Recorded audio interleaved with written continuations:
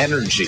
So the barber trims my beard all nice, like an artist. Now, I didn't tell him to do that. I wanted the beard gone. So then I went home and shaved it off completely after I was done. I felt horrible. The passion. Rafael Devers is the biggest contract in franchise history. He needs to be a leader for this Red Sox team. The opinions on all your favorite teams. Are the Patriots close to playoff contention? Yes. Are they close to Super Bowl contention? Hell no. This is the Brady Farkas Show on WDEV AM, FM, and WDEVradio.com.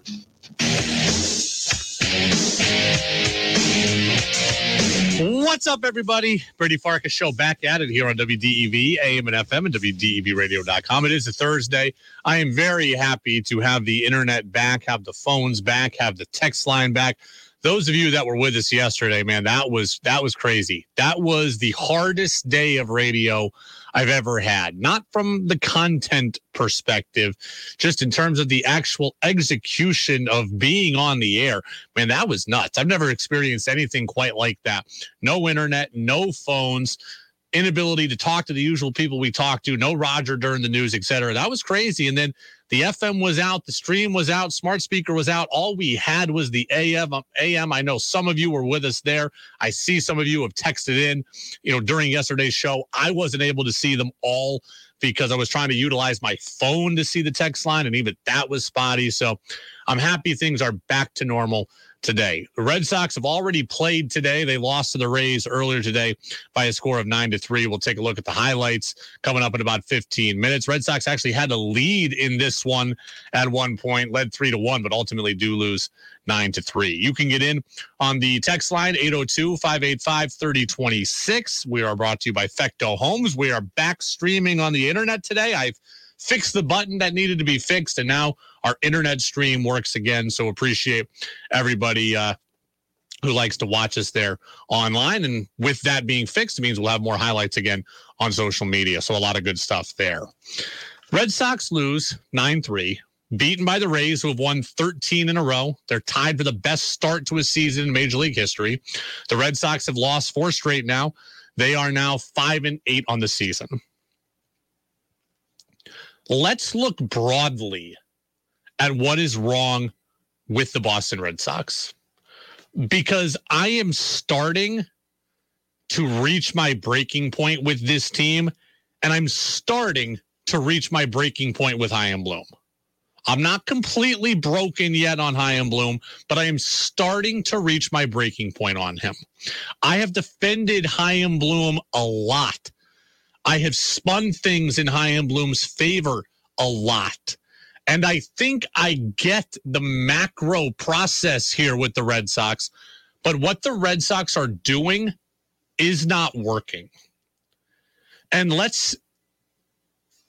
there's 2 things that can be wrong for the Red Sox. Let's examine them. One is that the thought process is wrong, or 2, the execution of that thought process is wrong.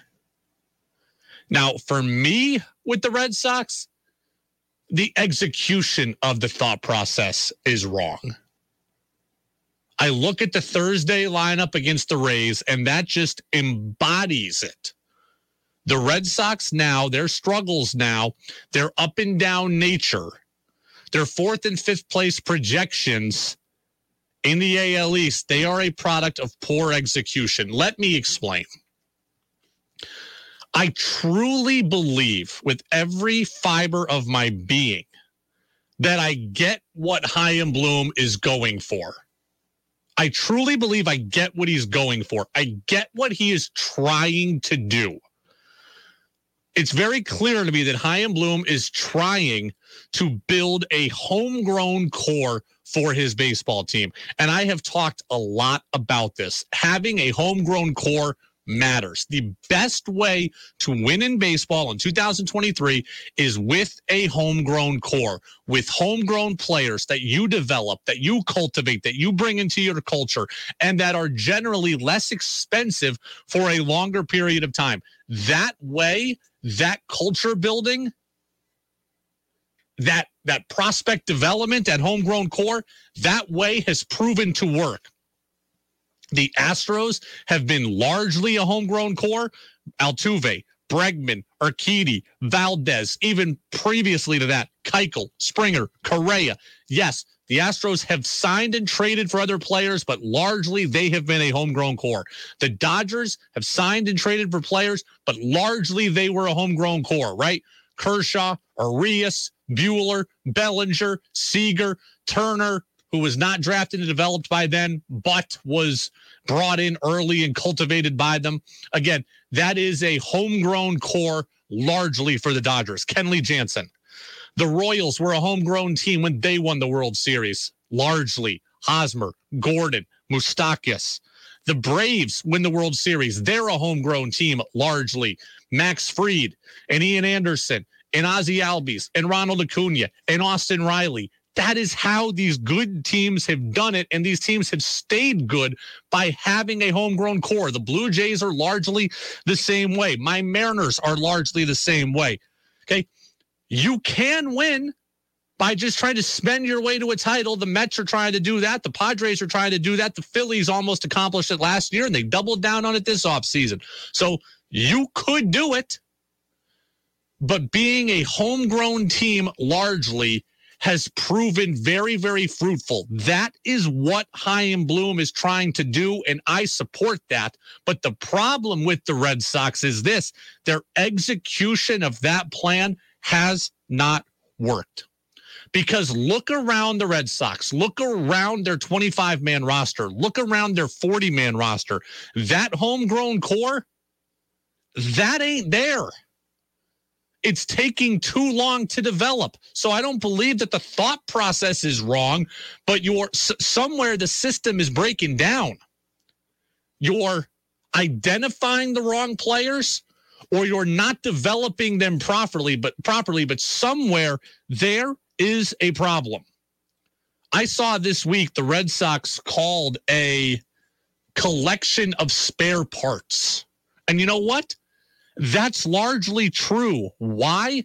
Because the development or the identification of players isn't working like it's supposed to. So you're left with this kind of leftover stuff that is forced to be the key to your roster. Look, Adam Duvall's a good player. Should he be a guy that crushes the lineup when he's not there? No. Kike Hernandez is a good, useful major league player. Should he be like the third most important player in your starting nine? No. Christian Arroyo, the same thing. If a lot of the Red Sox starters were the Red Sox depth pieces, I'd be saying nothing but great things about them and their roster construction. But the fact is that the Red Sox are whiffing on their prospect development, and they are whiffing on identifying guys, and they are forcing these extra pieces into major roles that they shouldn't necessarily have. That's the problem. You can criticize John Henry for being frugal all you want. You can criticize Chaim Bloom for being cheap all you want. The right way to win in baseball, I believe fundamentally, is develop a homegrown core and then supplement it with the other stuff, with the spending, with the trades. And the Red Sox aren't hitting on really any of that. There have been some wins. Garrett Whitlock is a win. Not everything is a total whiff, but largely the plan is not being executed properly. Look around. Connor Wong was acquired in the Mookie Betts deal. Does he look like a star catcher for a decade for you to build around? No. He doesn't look like Adley Rutschman. He doesn't look like Cal Raleigh. He doesn't look like Will Smith. These guys are foundational pieces for their team. Connor Wong is a bit part. The Red Sox didn't get the guy there. Look at other moves they have made. You traded Andrew Benintendi, who was a foundational piece of a championship team. And I understand he really, really regressed in 2019 and 20. I was fine getting rid of Andrew Benintendi. But what'd you get? Josh Winkowski, who is nothing but a depth long relief arm right now. What else did you get? Franchi Cordero, who you got rid of. So you got nothing for your World Series winning left fielder. You whiffed there. You brought in Adam Ottavino, who was good for you in 2021. Who else did you get? This guy, Frank German, guy we were all high on. Good prospect. What'd you do? DFA'd him. He's out of the organization. So Wong didn't bring you anything. You haven't gotten anything from the Ottavino return with German. He's out. The Benintendi trade yielded you nothing. You look at the moves the Red Sox have made. Jarren Duran, this is a guy that was supposed to be one of their top prospects. He can't stay with the big league team consistently. He hasn't been there at all this year.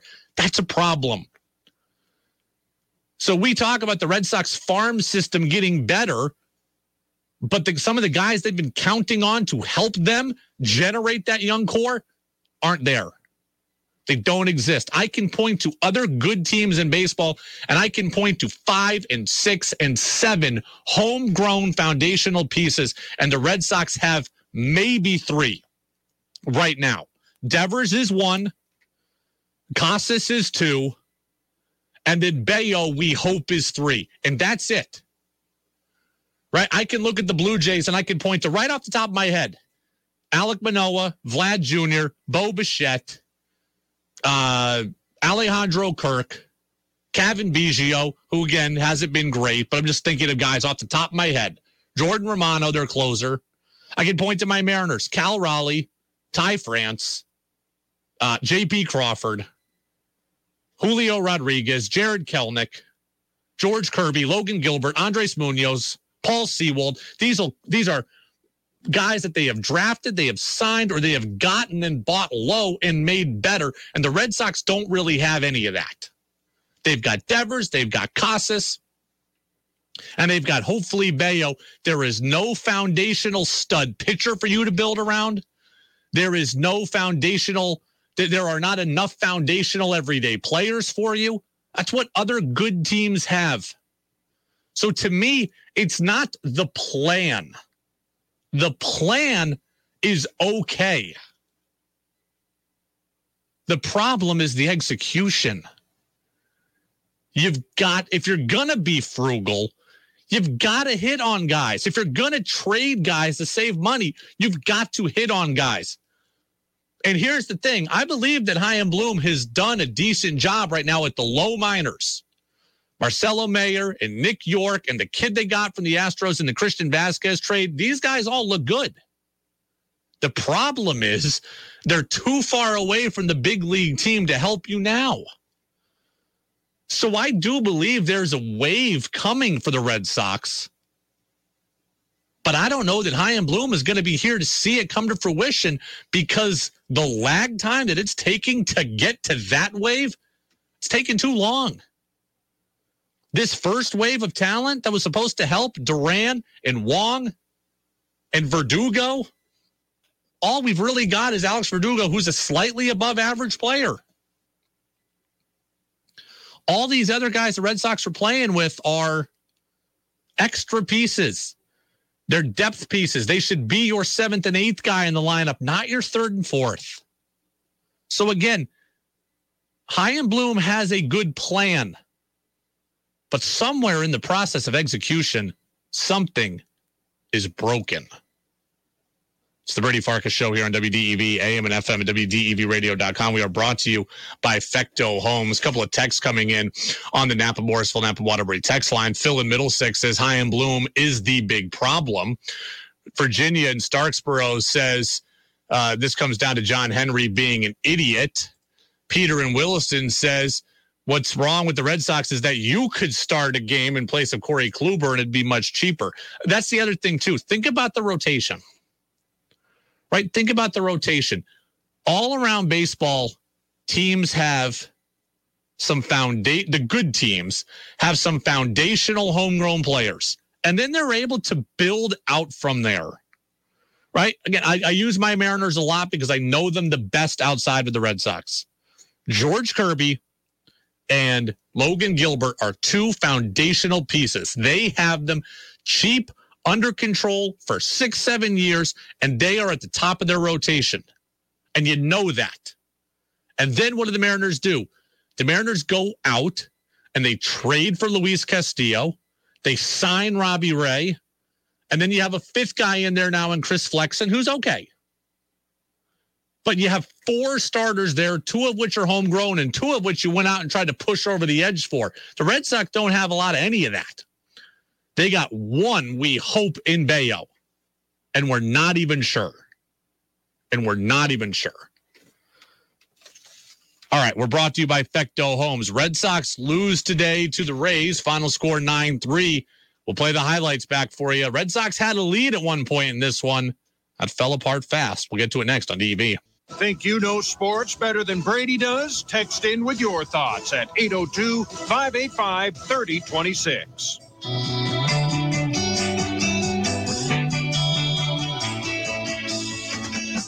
Now it's back to the Brady Farkas Show on WDEV AM, FM, and WDEVradio.com. Welcome back in, Brady Farkas Show, right here on WDEV, AM and FM, and WDEVradio.com. Texter says, even my awful Reds have found foundational starters to be excited about. There's 3 of them there. Hunter Green, Graham Ashcraft, and Nick Lodolo. For a team like the Red Sox to have failed miserably in drafting and developing frontline starters is sad and doesn't bode well for the near future. I'm with you on that. I would totally agree with that. The Boston Red Sox are not doing a good enough job at developing players, right? The Red Sox are getting players. They're getting players with some, they're getting young players that have some upside, and they're failing to either bring it out in them or put them in positions where they can thrive. And that is a problem. Like, if Brian Bayo comes up and isn't good, there really is going to be hell to pay. Right? I mean, look, the kid today who started for Tampa, Jeffrey Springs, hadn't allowed a run until today when he allowed the home run to Ref Snyder. Does anybody remember that he was a player for the Red Sox in 2020? I've tried to block out the COVID year the best I can, but Jeffrey Springs played for the Red Sox in 2020. Didn't see anything in him. Couldn't figure anything out with him. Goes to Tampa 3 years later. He's been in the big leagues all 3 years. He's an excellent pitcher for them, an important pitcher for them, and a starter for them. And the Red Sox couldn't figure anything out with him. Like, you're not going to hit with every guy. You're not going to be able to turn every guy into something. But the Rays have done a pretty good job at turning every guy into something. And the Red Sox aren't able to do that right now. Again, at the low minors, I believe there's something there. Right? Blaze Jordan, Marcelo Mayer, Mata, he's a little higher up, closer to the big leagues. Nick York, there are guys that the Red Sox have at the low minors. But at the upper minors and here in the majors, it is not translating. And that is the problem. The Red Sox aren't spending their way out of this problem. They're not developing their way out of this problem. And as a result, they just are kind of left with a ho-hum roster. Again, the players they have are good, but they're put in positions to have to be far too important. This rotation shouldn't be relying on Corey Kluber. It should have Corey Kluber as the 5th guy in the back end. This rotation shouldn't be relying on Garrett Whitlock. He should be one of the better 5th starters in the league. And instead, these guys are starting, like Corey Kluber starting opening day at 37 years old. It shouldn't be that way. Kike Hernandez is a good player. Christian Arroyo is a good player. Adam Duvall is a good player. They shouldn't have to be counted on. Tristan Casas is a rookie. He's got 1 month of major league experience. He should be able to be hidden in the 7 spot in the lineup, and he should be able to just see nothing but fastballs because he's got a lot of protection all around him, all around the order. And instead, here he is today in game 13, having to hit 4th. It shouldn't be that way. They're not drafting well enough. They're not developing well enough. I shouldn't say they're not drafting well enough. I think they are drafting well, but those guys are so far away from the majors. They're not developing well enough. And then even when they spend, they're not getting great return on investment. Trevor Story, 6 years, $140 million. Do you remember the last time he played? You're not getting a return on that investment. It's too early to comment on Yoshida. He just hasn't come out and been gangbusters yet. I think Yoshida will be good. I'm bullish on that. I think that will end up being good money. But even him, he comes out in a position where he's got to be the guy right away. That's not fair to him. We have to rely on 38-year-old Justin Turner? It should not be this way. It should not. The Boston Red Sox, I am okay with Chaim Bloom's plan. But the execution of it has been very, very poor. Let's get to the highlights from today's game. Again, Red Sox beaten by the Tampa Bay Rays. The final score was 9-3. This Red Sox lineup was the worst lineup I can remember being put out there by the Red Sox. I mean, I'm sure in this COVID season it was worse at one point, but it really felt like not a very good thing. Look, Devers didn't play. Yoshida didn't play. Duvall was out. Rob Refsnyder was hitting third. Bobby Dahlbeck was hitting fifth. Costas was hitting fourth. This was not a good spot to be in if you were the Red Sox. But the Sox did get up 1-0 early. Rob Refsnyder homered off Jeffrey Springs out of that 3 spot. Here's Rob Refsnyder, who not often in his whole career has hit in the 3 hole. He does today from the right side, and he drives this pitch way back to left field. It is way back, and it is gone. Rob Refsnyder. Touch. So that made it 1-0 Red Sox. Rays would come right back, bottom of the first inning, leadoff home run, Yandy Diaz. 2-1 is hammered into the gap in left center field. Refsnyder watches, so does the center fielder, and it is gone. Yandy Diaz, the first hitter of the first, has tied the game at 1. Yeah, Diaz made it 1-1. Red Sox would have a 2-1 lead. Then they'd have a 3-1 lead. Good stuff here from Justin Turner, which gave them that lead.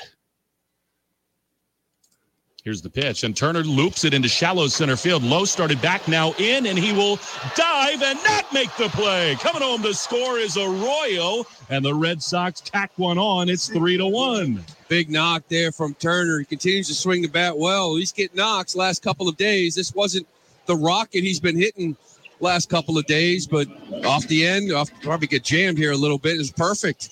Yeah, so that made it 3-1, and then the onslaught started for the Rays, right? 8 unanswered runs. Rays did a little bit of everything at that point. Francisco Mejia with a single made it 3-2. Then there was a hit from Brandon Lau, which tied the game at 3-3. Then we saw, well, this one's going to infuriate some people. Oh, no, Randy Arozarena single to make it 4-3. And then Manuel Margot pinch hitting. 2 down, bases loaded. Here it is. And a bunt attempt on the third base line. Blyer gloves. He will have no throw. It's a run-scoring bunt hit with the bases loaded. The Rays can do it all. It's 5-3. Well, when things go well, they go well. You just start out thinking other teams and just taking chances.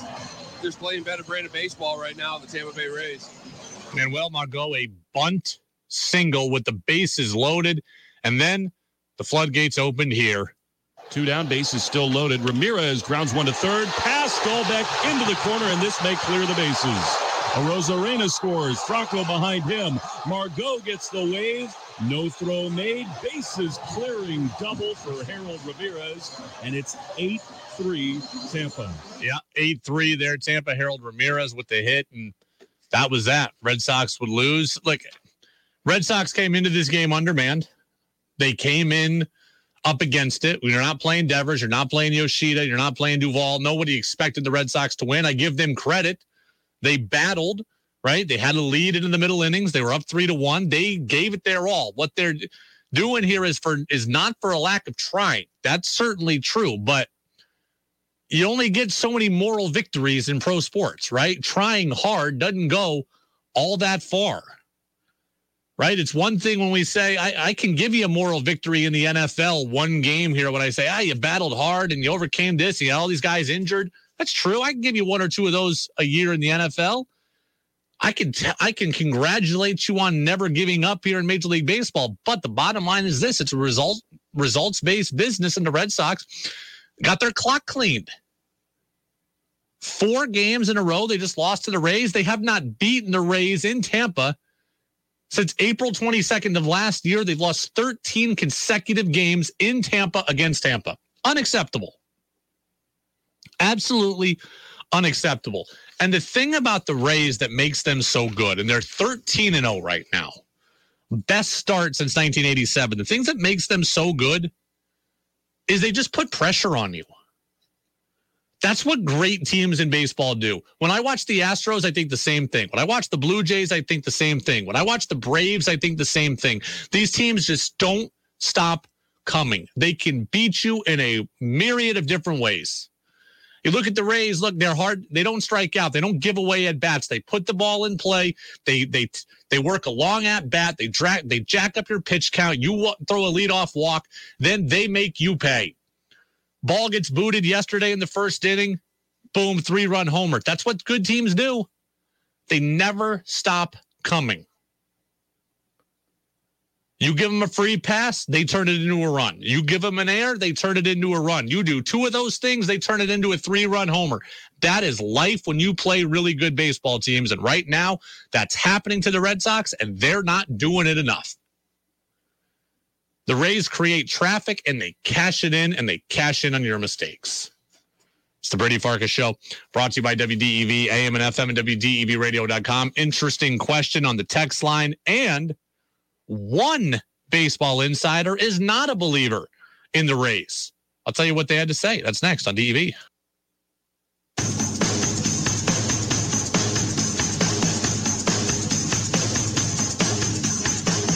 Now it's back to the Brady Farkas Show on WDEV AM, FM, and WDEVradio.com. Welcome back in, Brady Farkas Show right here on WDEV, AM and FM, and WDEVradio.com. Texter says, do you think rumors John Henry and company might be lining up to sell the Red Sox is hampering capacity and interest in competing at the same high level Red Sox fans are accustomed to? No, but I just think that at the end of the day, sports owners are business people, right?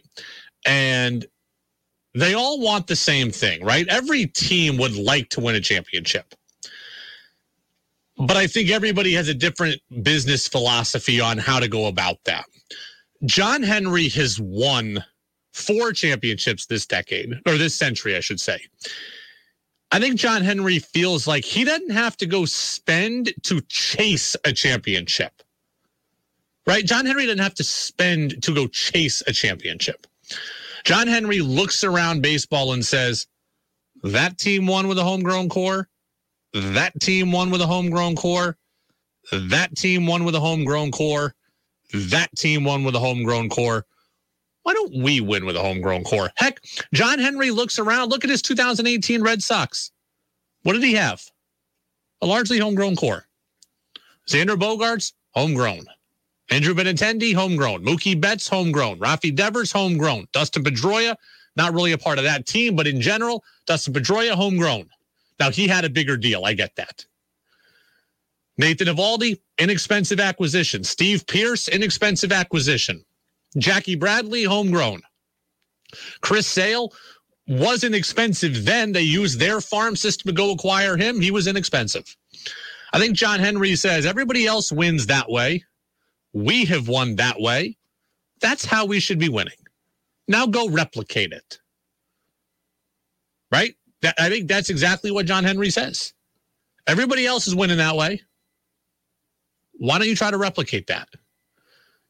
We can win the title without having to massively overspend. John Henry looks at it like, I spent on Hanley Ramirez and didn't win. I spent on Pablo Sandoval and didn't win. I spent on John Lackey and didn't yield huge championship. I think John Lackey was a part of the 2013 team, but they didn't get their return on investment from Lackey. I've spent on Sale, and it hasn't worked out. I think John Henry says, look, let's win that way. Other organizations, I think, they want to win too.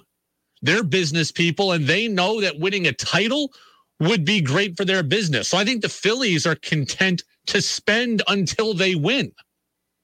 Right? I think the Phillies look at it like, you know what? We're in Philadelphia. Our basketball team's pretty good. Our football team's really good. It was just in the Super Bowl. We need to win. So they are going to chase a championship. And they're going to spend on Zach Wheeler, and they're going to lock up Reese Hoskins, and they're going to go get Bryce Harper, and they're going to go make moves to sign Trey Turner. Like that, the Phillies are in a different business point right now where they're like, for my business, it's really good to win a title.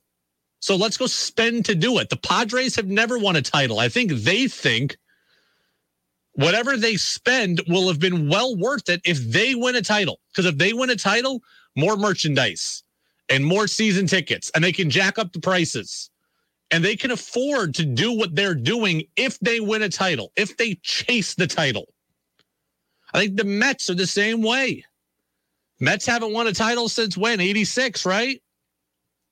Haven't won a title since the Buckner play. It's more than 30 years. So I think Steve Cohen's like, look, I'll spend whatever it takes. If we win a title, we'll get that investment back.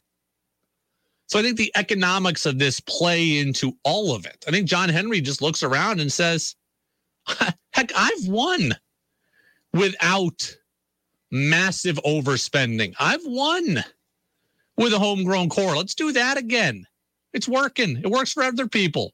Make it work for us. But the problem is that it's not working for the Red Sox, so they're not doing it very well. Rays are 13-0. They beat the Red Sox today by a score of 9-3. Hey, I do want to remind you real quick. Coming up about 15 minutes from now, we're going to have Tim Hagerty on the show. I'm very, very excited to talk to him.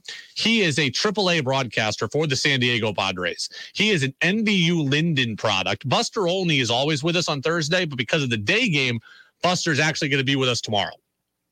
So short show tomorrow as the Red Sox get ready for the Angels, but we'll have Buster on, and we will talk with him at 5:45 tomorrow. So Buster tomorrow, Tim Hagerty, AAA broadcaster for the Padres in about 15 minutes. And again, an NVU Lyndon product. I've talked to him before, but I'm fascinated to talk to him again. Chris Mad Dog Russo, right? You know him, sports radio god. You see him over at ESPN now doing First Take. He's on the MLB Network. He said coming into today, he was not impressed with the Tampa Bay Rays. Absolutely not. Let me throw cold water on it. And they are only the fourth team, by the way, in baseball to start off 12-0, 11-0. Last team to do it were the Brewers in 87, and they lost 12 in a row in May and didn't make the playoffs. Rays have beaten the Tigers, the Nats, the Athletics, who are a AAA team, and the Red Sox, who they always beat 12 in a row in Tampa. I do not take them seriously as a World Championship team. They win 90 games. But I put a lot of cold water on this winning streak. The opponents, they're not beating the Yankees and the Astros. That's true, but I'll say this. I believe that the Rays are really good. Right? I think if you are thinking the Rays are not good, that's on you. Because I'm with Russo, right? They're not playing the best teams, but that said, I see teams lose to under 500 teams all the time. The Washington Nationals have 4 wins. I saw the Mariners just get beat twice by the Cubs. I don't think they're particularly good. Right? The Tigers have 2 wins. The Tigers beat the Astros twice. So good teams lose to garbage teams all the time in Major League Baseball. They lose to garbage teams every night in Major League Baseball. And the Rays haven't lost yet. And as for the Rays being a World Series contender, I would say that they are. And the reason why is because they have a good chance to win the division. If you win the division, you are a World Series contender, right? It's going to be really hard for teams to come through the wild card. You got to play the extra game. You got extra travel, potentially, extra arms. The other team's rested. It is going to be hard. If you win the division and you're sitting at home waiting, then I think you got a good chance to win it. You look at what the Astros did last year, right? They won it. I know the Phillies came through the wild card, but they looked gassed by the end.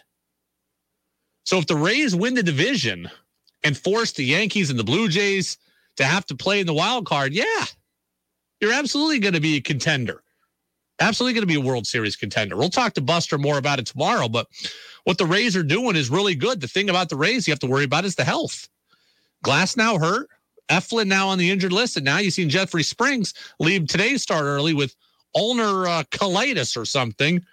And we'll see how that turns out, but you could be out 3 of your 5 starters potentially. That would be a problem there.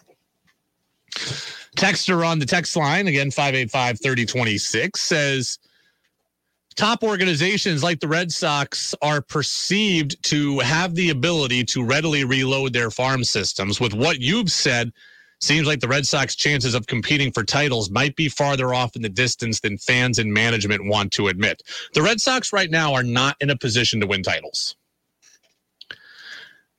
Because here is the situation that we're at. And I'm going to paint it as perfectly clear as possible. The Red Sox young core is far off. The Red Sox young core is probably 3 to 4 years from being ready to make a real impact. Marcelo Meyer, Nick York, that up-the-middle tandem, Ceddanne Rafaela. I forgot about him earlier in the show. Ceddanne Rafaela, I believe he's at AA. Someone can correct me on that if he's a AAA, but I thought he's a AA. You're probably 3 to 4 years from that group being able to make a real impact on this organization. By that point, you'll have those 3 young players who are exciting. You'd have Bayo, you'd have Mata, you'd have Casas, and you'd have Devers. That would be the making of an exciting team. You'd have shed a bunch of salary, right? Sales deal won't be there anymore by that point. So I would say 3 to 4 years is when you're looking at the young core getting ready to really help. When you start to reopen that window with that young group. The other thing you can do is just try to spend your way out of it, which is what a lot of you want the Red Sox to do. Where you go into the offseason this year and you say, you know what? We're done with the plan. We'll let the kids get here when they get here. We're just going to go out, and we're going to spend, and we're going to buy, and we're going to take on salary, and we're going to trade for people, and that's going to be that.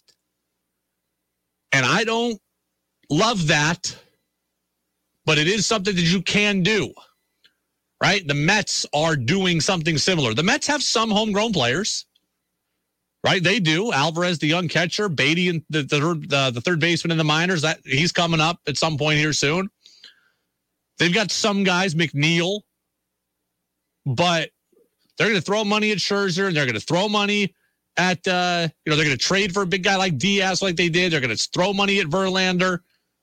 They threw money at Taijuan Walker. They've got Alonso, who's a homegrown player. It's like the Mets have some of that, but they are trying to throw money at things.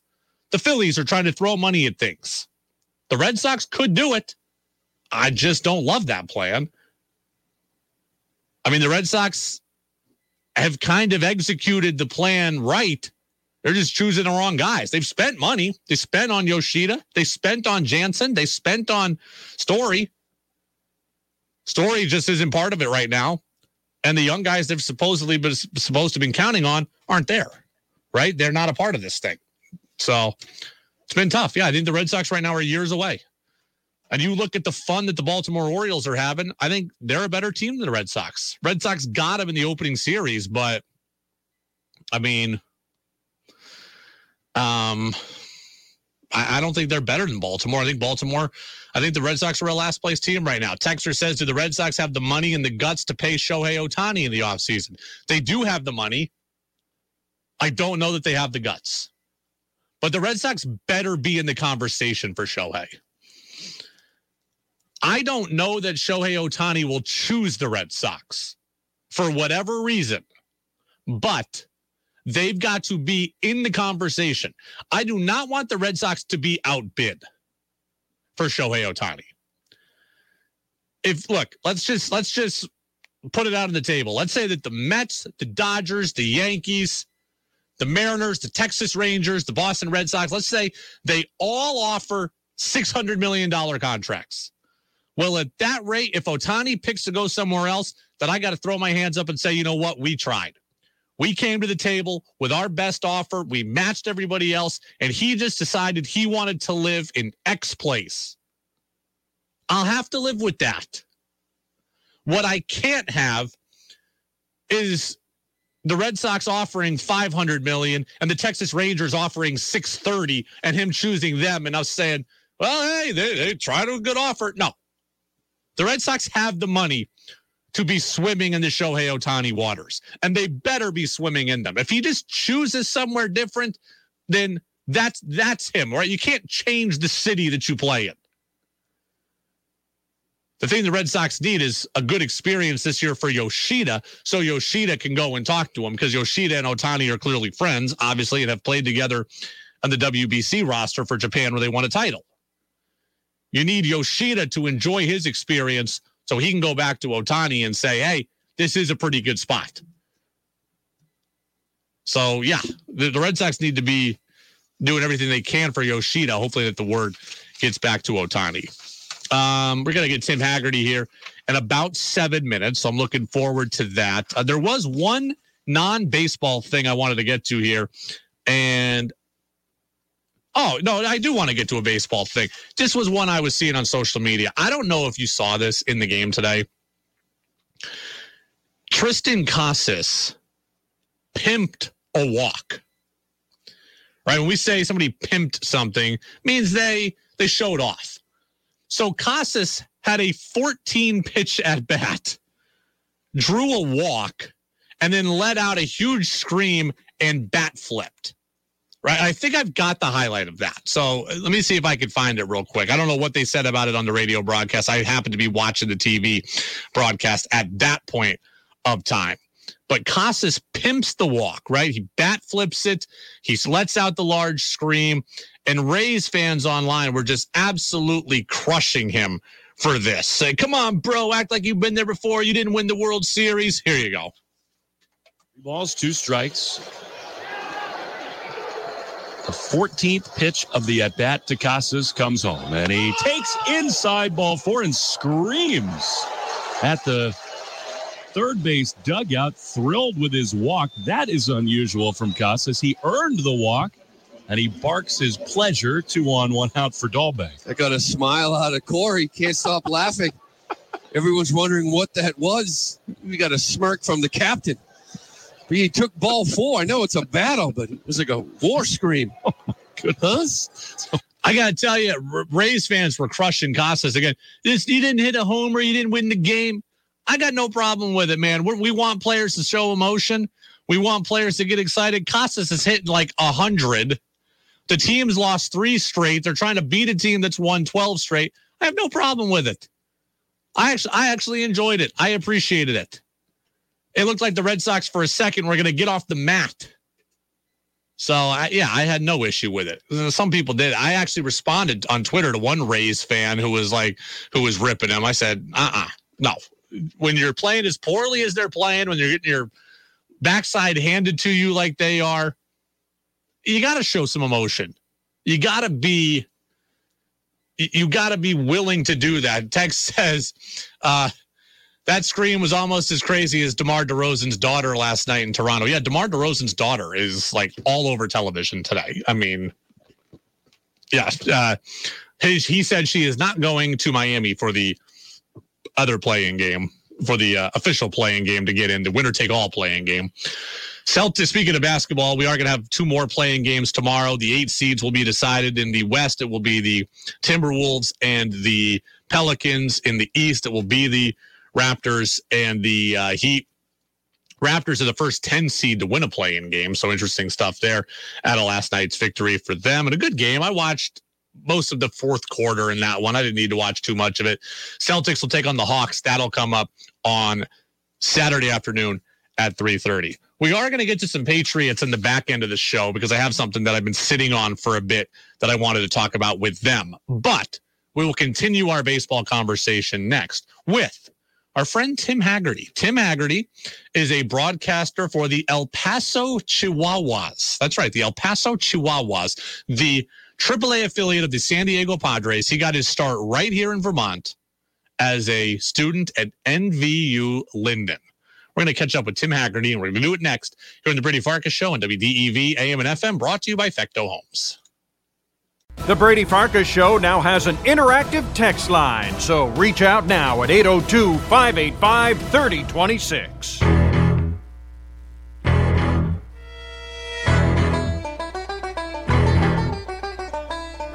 Now it's back to the Brady Farkas Show on WDEV AM, FM, and WDEVradio.com. Welcome back in. Brady Farkas Show right here, WDEV, AM and FM, and WDEVradio.com. Had a lot of good conversation earlier in the show today about the Boston Red Sox. I want to transition back into baseball, but I want to do it on a different level because we're going to be joined now by Tim Hagerty. Tim Hagerty is a name that you should know. It's a name a lot of you do know.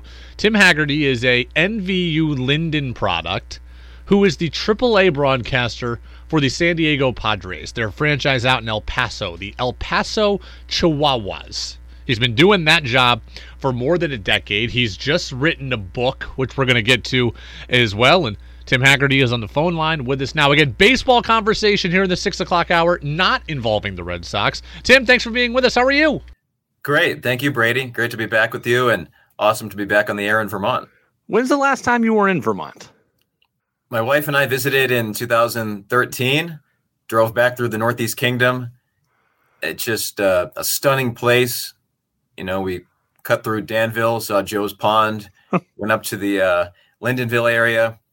And I also love like the northern Northeast Kingdom up there and Island Pond and, the Newport area, just a stunning area. So, Vermont's so special. People listening know this already, but when you travel to other states, it's just so unique. Those small towns, neighbors know each other, such a sense of community, the town general stores. I used to love broadcasting high school basketball games there in the Northeast Kingdom. It just felt like these whole towns were there in these gyms. Very, very special. Well, I want to talk about your career in baseball. You just wrote a book recently about some of your experiences in baseball. I want to get to that, but let me stick on the Vermont thing for a minute. You're from Massachusetts originally. You went to college at NVU Lyndon. What brought you into Vermont in the first place? Why did you choose NVU Lyndon? My high school in Massachusetts had this broadcast class. We would produce shows that aired on the town cable access station. I did play-by-play of games. So I was pretty lucky that when I was 17, I knew I wanted to get into broadcasting and even had a little bit of experience for a high school kid doing that. The high school guidance counselor, Mr. Carter, told me about Lyndon State, which is what it was called at the time. I knew Montpelier. I knew Burlington. I had never heard of Lyndonville. Went up there, and as soon as I saw those facilities they have a beautiful TV station, a great radio station. I knew this is a place I seriously wanted to go. And the other thing I loved is how if you really had the drive, like right there your freshman year, you could get on the air. Some bigger broadcast schools, you're in a classroom the first 2 years, and then you get on the air when you're a junior. But I already had whet my appetite in high school. I wanted to get on the air at age 18 right away. And was lucky enough to do that in both the TV station and the radio station. And I still think about Lyndon State all the time because there's times in my current job where something changes right before a broadcast and you're having to write something fast to get it on the air. I mean, those are skills that I learned in college, how to really on a deadline try to make this good but not perfect and get it on the air.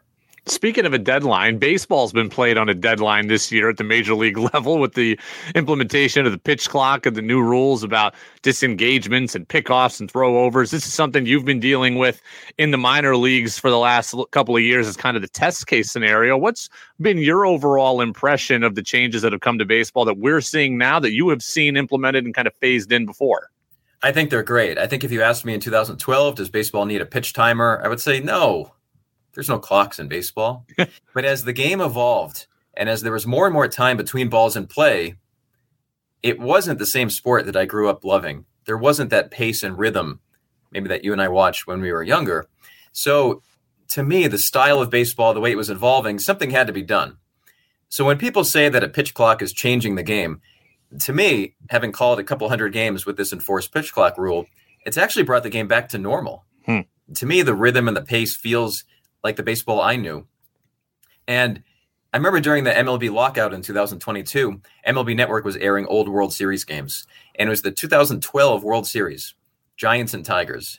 And even then, Brady, that game felt different and better than the one I was watching in 2021. So to me, I don't think you have to revive it back to the 1980s. To me, I think the early 2000s is a great version of baseball. 15, 20 seconds between pitches. That's normal. That's what it should be.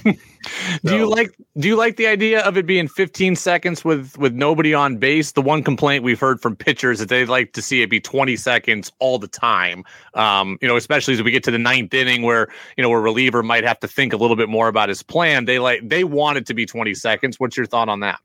That's reasonable. And I think that players, for the most part, deserve some credit because you have some veteran pitchers that Kyle Freeland of the Colorado Rockies said on the record, the way that the game evolved, this is our fault, and it's up to us to change and make these adjustments.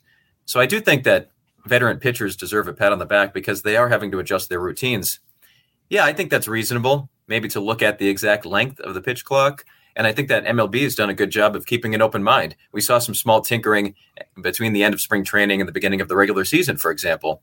And I think MLB also did a good job with these rules experiments because in the minor leagues, what they would do is isolate individual leagues and say, we're going to study the no shift here. We're going to study the pitch timer here. They really wanted to isolate each rule experiment and see in live game situations what happened. This is not something that you could just draw up on a spreadsheet or in a boardroom. You needed actual professional baseball players going through these rules to actually see what happened.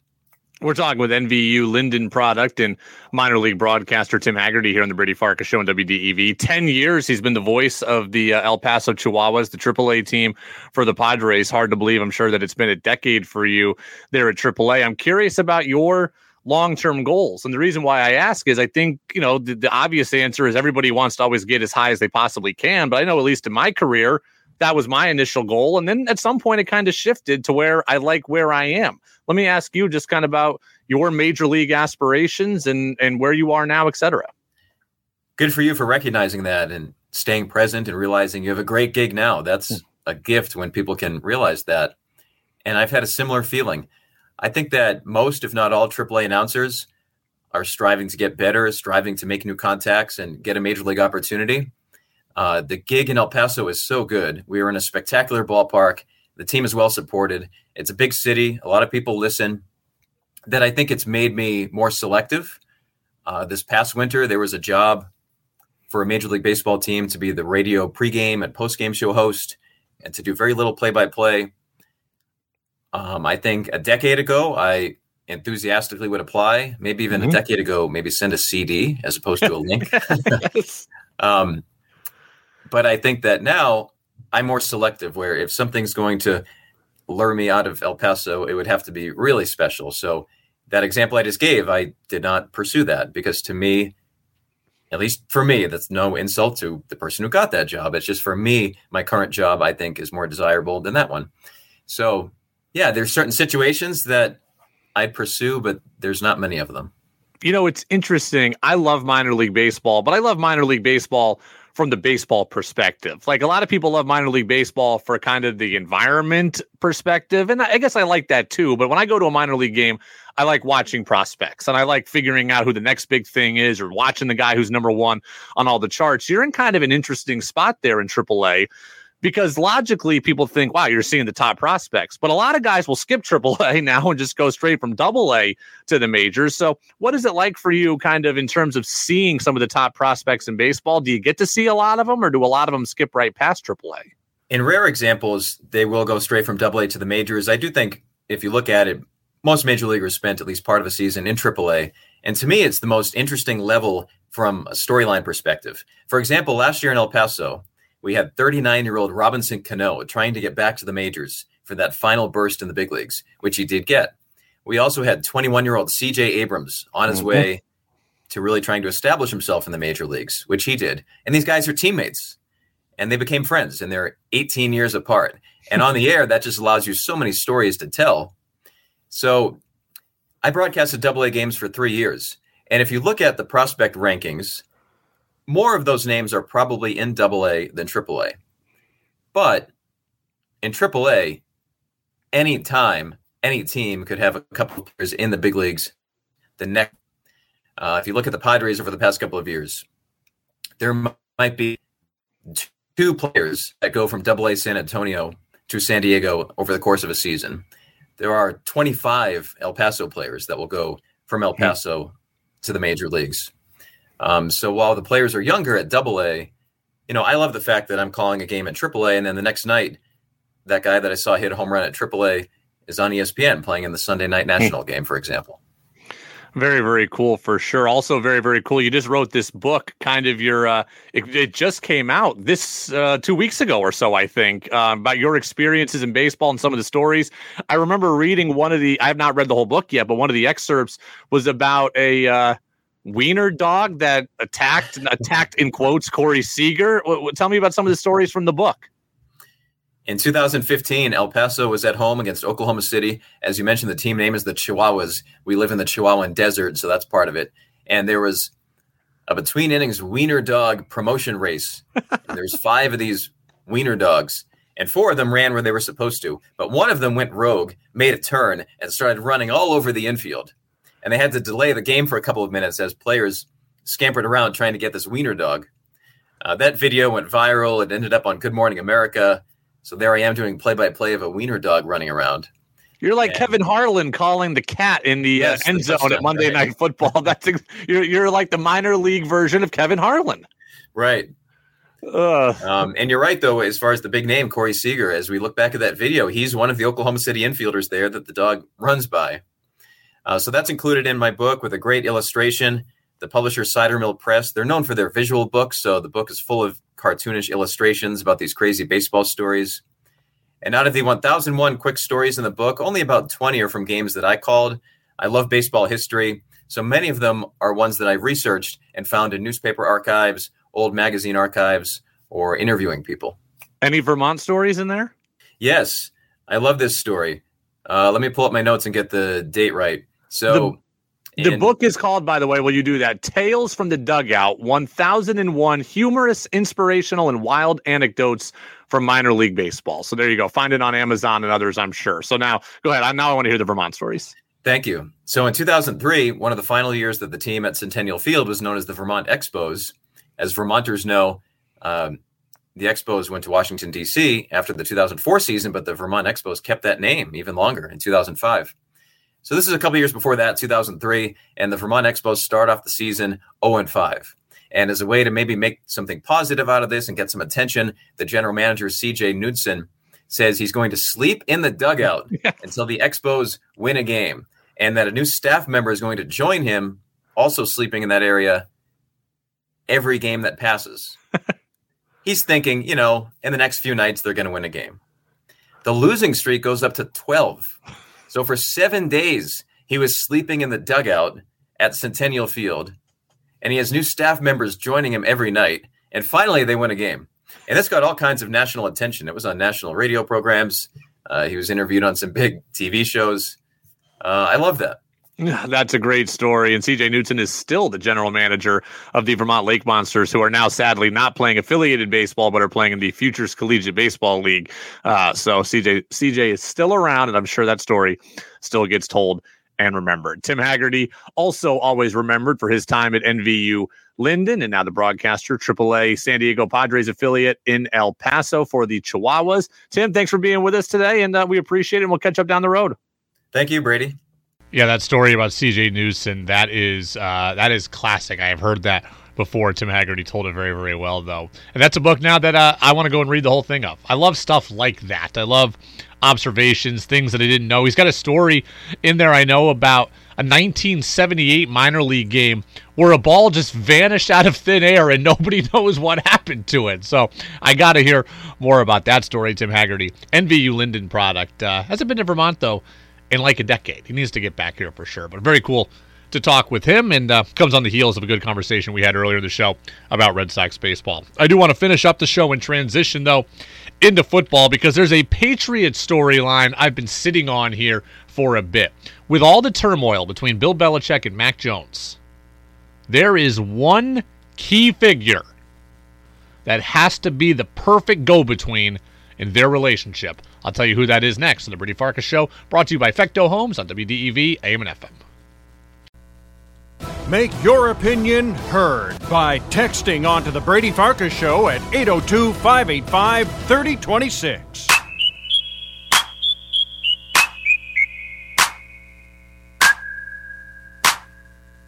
This is former NFL wide receiver Keyshawn Johnson, and now we're back to the Brady Farkas Show on WDEV Radio and WDEVradio.com.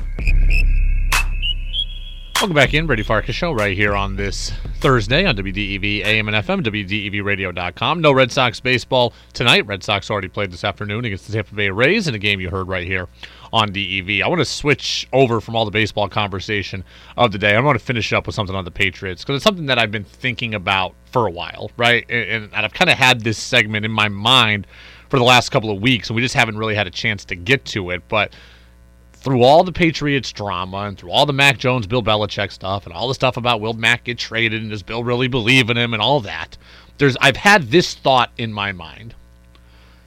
Bill O'Brien is a hugely important figure for the Patriots this year. And he's a hugely important figure for a couple of different reasons. One is the obvious. He is going to be in charge of running the offense. The offense was a problem last year. The offense was the problem last year. So on the surface, it's easy to see why Bill O'Brien is an important figure for this year's Patriots, right? He's a guy in charge of putting all the ingredients in the soup and getting it to taste good. And that's what this team needs. If this team could have a good offense, could have a very good offense, they would have a puncher's chance both in the AFC East and in the AFC. I've said repeatedly, they're the 11th or 12th best team in the conference. But if Bill O'Brien can truly fix the offense, then they have a puncher's chance to be a top 8 team, and a top 8 team puts you right in square position to have a playoff run in you. A chance to get to the playoffs and make a playoff run, right? That's obvious. We can all see that. But even more so, Bill O'Brien is hugely important in terms of being the bridge between Mac Jones and Bill Belichick. Because it's very, very clear that Mac Jones and Bill Belichick have a rocky relationship. I'm not saying that it's irreparable, but at the very least it's rocky. And Bill O'Brien is the guy who's going to be tasked with being the go-between between them. He's going to be the guy that Mac needs to lean on. He's going to be the guy that has to be the good cop for Mac Jones. Because to me, if I'm Mac, I'm looking at Bill Belichick now with the side eye. I'm looking at Bill Belichick with a hint of distrust. And that's not a real healthy place to be, but that's how I would be looking at Bill Belichick if I were Mac Jones. So if you're going to look at Bill with distrust, then your offensive coordinator, you've got to trust implicitly. If you're going to not quite believe in the head coach, if you're going to not quite love the head coach, you got to love the offensive coordinator. And Bill O'Brien has to be a guy that Mac can love. It's that simple. The relationship between Bill O'Brien and Mac Jones is going to be huge this year. Is going to be huge because the relationship between Bill Belichick and Mac, isn't necessarily going to be great. And if you want to get the best out of Mac Jones, which this team needs the best out of everybody, right?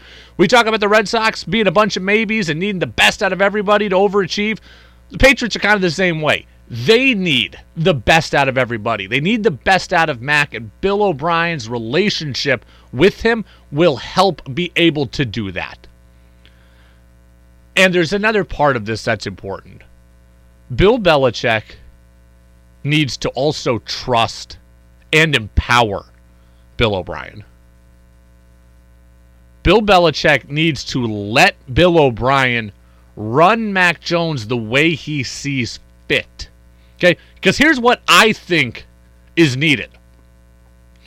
Mac Jones needs to pick me up. Mac Jones needs somebody in his corner. Mac Jones needs to be coddled a little bit at this point. Right? Bill can be the bad cop. He can be the hard ass in the film room. But Bill O'Brien's going to have to be the guy that goes to him and picks him up. He's going to have to play the good cop. He's going to have to be the fun uncle with Mac Jones. That's what Mac Jones needs. And Bill Belichick is going to have to let Bill O'Brien play that role. I know that's not in Bill Belichick's nature, but he's going to have to make it in his nature this year because this kid was broken a year ago.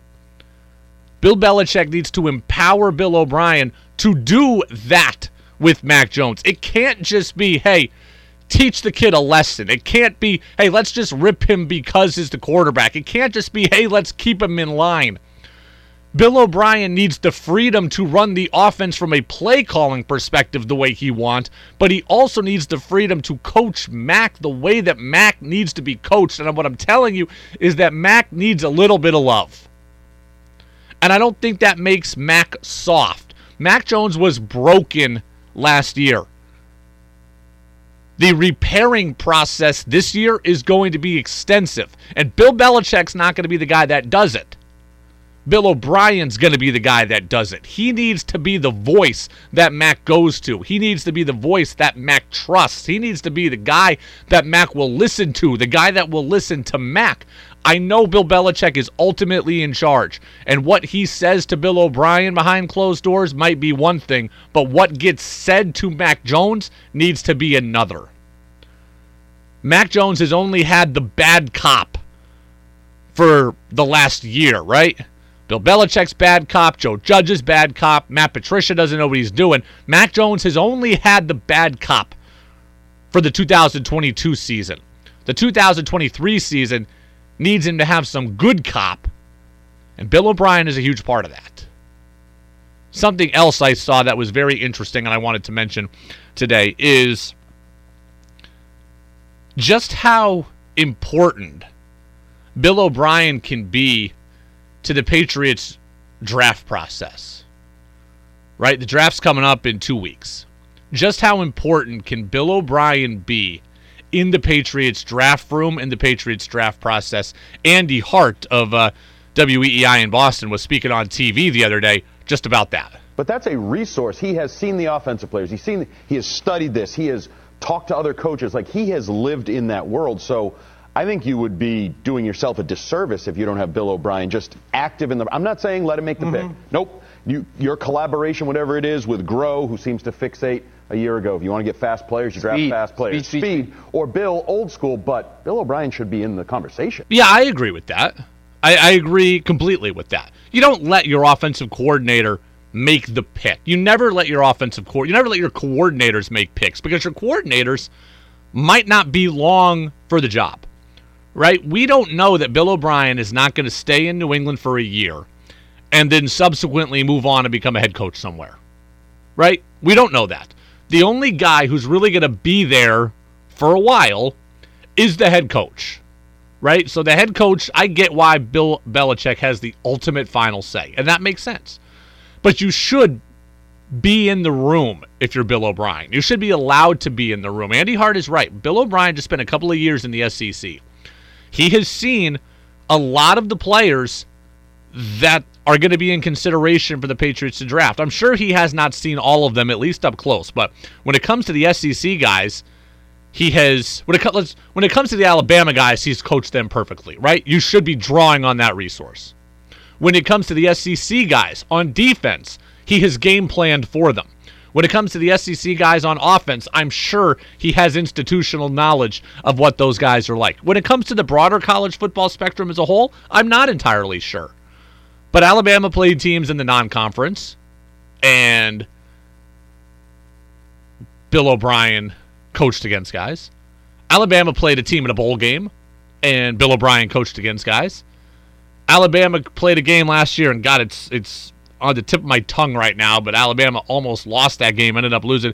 Man, I can't remember. I'll have to get to it, but I'll have to look it up. But they wanted a late field goal.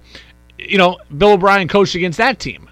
So Bill O'Brien has knowledge of guys in the college game. That's exactly what you should do. I remember, this is so far removed from the NFL, but look, when I was coaching when I was coaching junior college baseball, I was a good recruiter because why? I had knowledge of these guys because my brother had played against them. I had seen these guys growing up. I had seen guys that were coming up into college. I'd seen them since they were 10, 12 years old. I knew who they were already. I had a leg up on guys on other schools because I knew who these people were.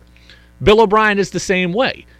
So the Patriots should utilize that resource and that expertise. Doesn't mean you let him make the pick. You still have a scouting staff. You still have a scouting director. You still have, other area scouts around the country. But Bill O'Brien is a guy who's another voice in the room. and that voice deserves to be heard. Now, there's the other side of things about people who have their voices heard too loud end up out of Foxborough, like Brian Hoyer and Jacoby Myers, and now maybe Mac Jones is wanted out the door. So, Bill O'Brien, you can't overstep yourself.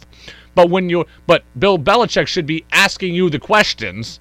You should give an honest answer, and then at that point, you should probably leave it alone, right? You don't want to get too loud if you're Bill O'Brien. But ask a question, answer a question, give an honest assessment, and move on. Completely fair and completely necessary for this year's Patriots team as they get ready for the draft. This is a huge draft for the Pats. They're all huge drafts in the NFL. This is a huge draft for the Pats. They're at 14. The goal is to not be picking that high again. So you have a chance at 14 to go get a difference maker. And in theory, you don't need a quarterback at that spot. So you can go out and get a difference maker at any number of positions. And the Patriots have a lot of needs. They got need at wideout. They got a need at DB. They got a need at offensive lineman, specifically at tackle. There are a lot of different ways that this can go. And the Pats have a chance at 14 to get a difference maker. Maybe they can get Jackson Smith and Jigba out of Ohio State at wideout. Maybe they can get the kid from USC, Jordan Addison. Zay Flowers from Boston College. Maybe they can go get a DB, a Joey Porter Jr. I don't know, but at 14, you got a chance to get a difference maker. Bill O'Brien, I think, is a guy that should have at least the ability to give an assessment. It's the Brady Farkas Show brought to you by Fecto Homes here on WDEV, AM and FM at WDEVradio.com.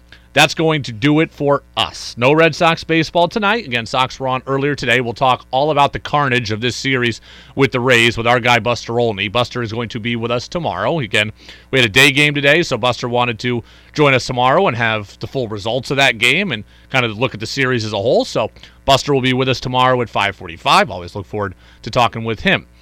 Thanks to Tim Hagerty for stopping by. Really cool stuff from the Lyndon State product, or I guess I should say Northern Vermont University Lyndon product, who's made his headway in minor league baseball as a broadcaster. He was great as well. You can find that interview on the podcast channel on Apple Podcasts, Spotify, and at WDEVradio.com, so we appreciate his time. Jazz with George Thomas is coming up next. This has been the Brady Farkas Show on WDEV, AM and FM.